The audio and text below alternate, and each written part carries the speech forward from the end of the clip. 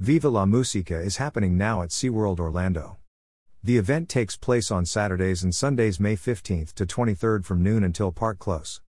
I was there yesterday to see what this festival had to offer.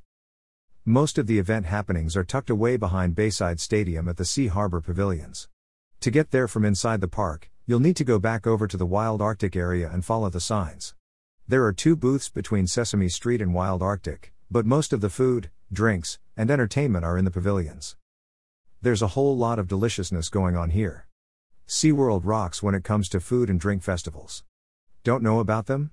Check out the Seven Seas Food Festival, the Christmas Celebration, and the Craft Beer Festival. Here are the food and drink menus.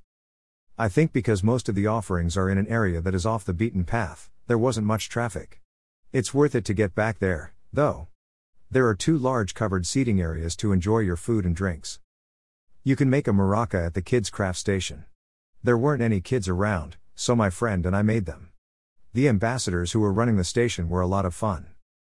There was an artist painting a large mural. I feel bad now, but I didn't ask for his name. At Wild Arctic Plaza, there is live music and a DJ. Over in the pavilion, there is another DJ and live music. You will also see dancers there. There were several people joining in.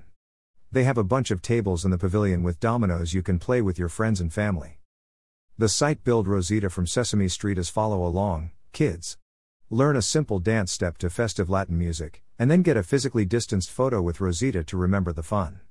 I stopped to see her and it was just a minute or 2 of singing and dancing, then photo ops. Look for her in Sesame Street between the restroom and Elmo's Choo Choo Train.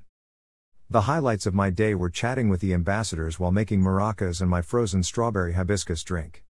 You have one more weekend to go have some fun at this festival.